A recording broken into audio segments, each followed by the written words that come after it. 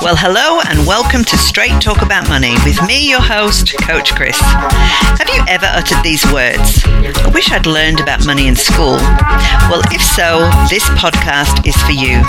I want to take the mystery out of your money world so you can take back control of your money and stop living from pay to pay. I want to be able to talk simply and plainly about all things money. So if you have questions, and I know you do, then send them in to me at podcast@coachchris.com.au.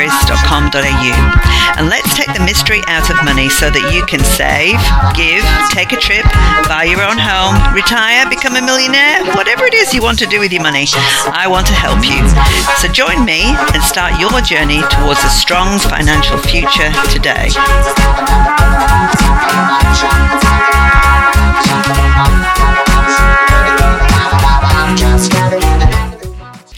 Well, welcome back, and it's good to be back with you again. And today I'm actually going to start a series. One of the things I talk to many of my clients about is about building your financial house. And over the last few weeks, we have actually been talking about how to save, how to find some spare money in the income that comes in, spending less than you earn, all those types of things. Now, if you notice, if you have looked at my podcast cover, you can see that there's 4 squares somewhere on that cover. And that really represents 4 building blocks that I like to work with. Those building blocks are money control, budget surplus, emergency fund, and savings. And to me, that is the foundation to actually building a strong financial house. So in this part 1, we're going to talk about that foundation. And then over the coming weeks, we'll talk about part 2 will be about planning to have your debt paid off as soon as possible, starting to understand super, education around investing, that type of thing, an introduction to all of those. And part 3 will be about your asset protection, wills, insurance, leaving an inheritance for your children. So really, I'm starting today at the very basics, and we're building on what we've been learning. So learning to save, learning to live on less than you actually bring into the home. So obviously savings is one building block. The other 3, as I've said, money control, budget surplus, and emergency fund. Now obviously, in order to have some savings, you have to have budget surplus. And so if you're getting some savings, you've already got that. So that's another building block in place.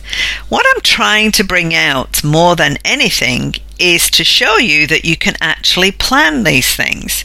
So now that you've got into the habit of saving, and if you haven't, then go back and listen to another part 1 of the previous podcast, getting my words all confused there, previous podcast about how to save. But now that you're in the habit, let's start really planning.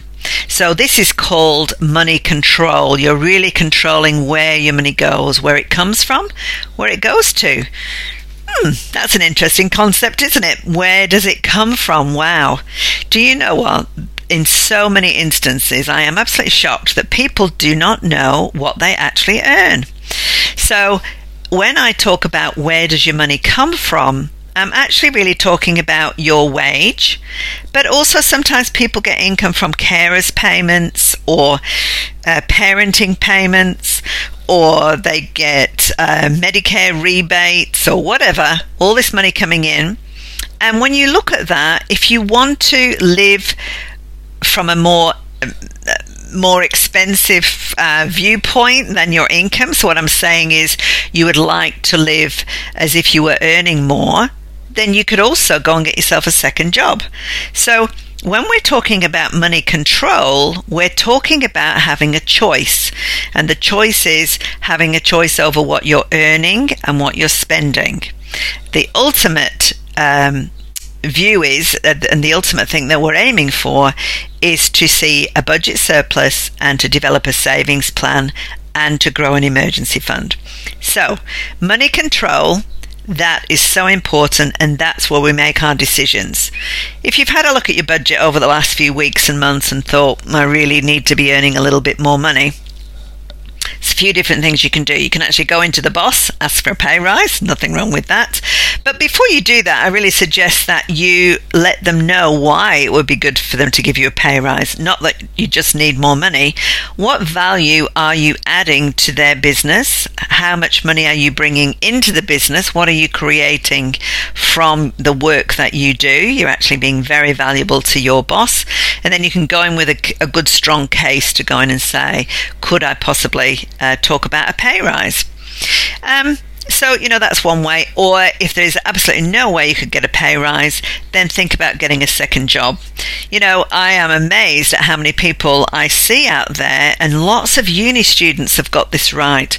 They're going out on a weekend or in the evening, doing a couple of hours, doing Uber Eats, doing, those ordering services for your food, which I don't say is a good idea to be spending your money on, but you can certainly be earning money that way. Some people will drive taxis in the evening. Some people will just get a job at the local supermarket, stocking shelves. Whatever it needs to be, as long as it fits in with everything, and you are still seeing your family and your friends, you're not spending every waking moment working, then that is part of money control. If I'm not bringing in enough money and I can't ask for a raise, then maybe a second job. And the other thing is, of course, to develop your education. So go back and do some study so you can actually get a higher paying job because you've done some extra study. So that's all about money control as well. So looking at the income that you're bringing in. And so we're looking at money control, seeing a budget surplus. So that means you've got more money coming in that is set to go out, so your expenses, so that then you can see some savings and you can move towards the financial goals that you have. And we've spoken about that in the past, where you're saving for something in particular, or you want to pay down your debt really quick. That's another good use for your savings. But then one of the priorities with budget surplus, I always think, is the emergency fund. And I know I've spoken about this before, but it really does help you because you know that you have got available funds if anything goes wrong. So let's just give an example, for instance. I'm always very conscious of the fact that I've got a lot of my family living overseas, and so I always like to make sure I've got enough money in the emergency fund to be able to hop on a plane at a moment's notice and go and see a member of the family if I need to do that. And, other things like if the hot water service breaks down, I've got money in there to be able to cover that. If there's major car repairs, I've got enough money to cover that. So just have a think about that. If you are working through all of this, and let's say first of all you're not doing any of this. Let's really look at somebody who's new to this, and you're just living on everything that is coming in, pay to pay, spending absolutely everything, and then something goes wrong. The only backup that you have got is either to take out a credit card, put it on interest free, use one of these Afterpay, Zip Pays, all of those things, because you actually haven't got the money. Redraw it from your mortgage, redraw it from a personal loan, or take out a personal loan. All of these things cost money because you actually have to pay back now an interest-free. We've done a report on that in the past, and have a listen to that in detail. But an interest-free may not cost you money if you pay it back within time, but it will have cost you something because you have setup fees and you have monthly fees in many instances. So it's always going to cost you more. And if you had an emergency fund there, you would simply draw from it, use the money, and because you're seeing a budget surplus, because you're in control of your money, you repay that straight away. So that's fantastic. Now let's look at somebody who has not developed an emergency fund, but they're in control of their money, they're seeing a budget surplus, and they've got some savings. Now that's wonderful because you can draw on those savings for that emergency, but it's so disheartening, isn't it? What if you were saving up to, I don't know, I'm thinking a lot about holidays at the moment because we've not been able to go away on holiday.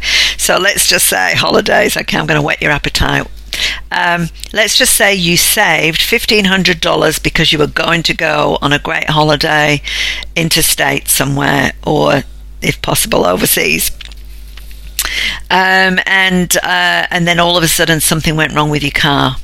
Well, you've got a couple of choices there. You either think, no, my savings are definitely for my holiday and therefore I'm going to take out a loan.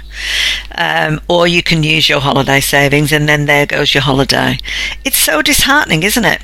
So I would strongly suggest that you either start to grow these two things in tandem, so both at the same time.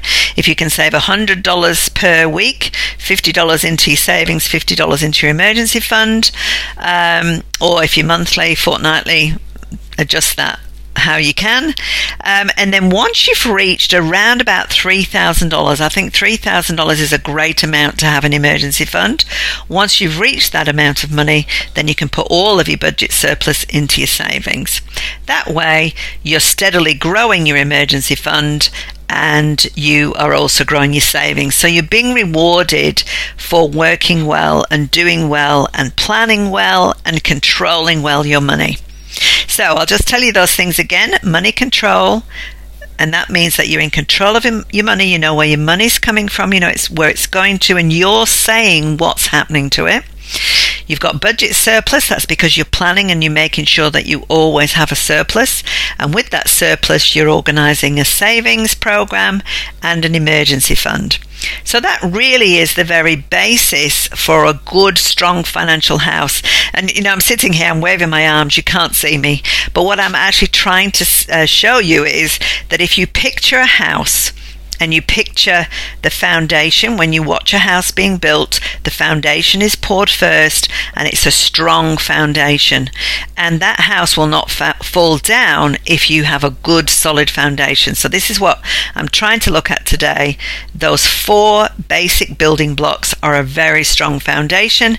And then when we chat again next week, we'll talk about planning to the middle section where you put the walls up and you're planning all the elimination of your debt and looking at understanding your super so you can grow that side of your financial world and so on and so forth. And then the third part will go on and look at all the asset protection and all of that. But if you've got any questions along the way or things that you would like me to address, then please don't hesitate to shoot me an email, podcast@coachchris.com.au. I'd love to answer your questions, or talk to me on Facebook, Instagram, or just fill in the contact form on my webpage, www.coachchris.com.au. It's been really good chatting to you, and I'm hoping that you're going to be building your strong foundation. Let me know how you go. So until next time, let's face the music and dance.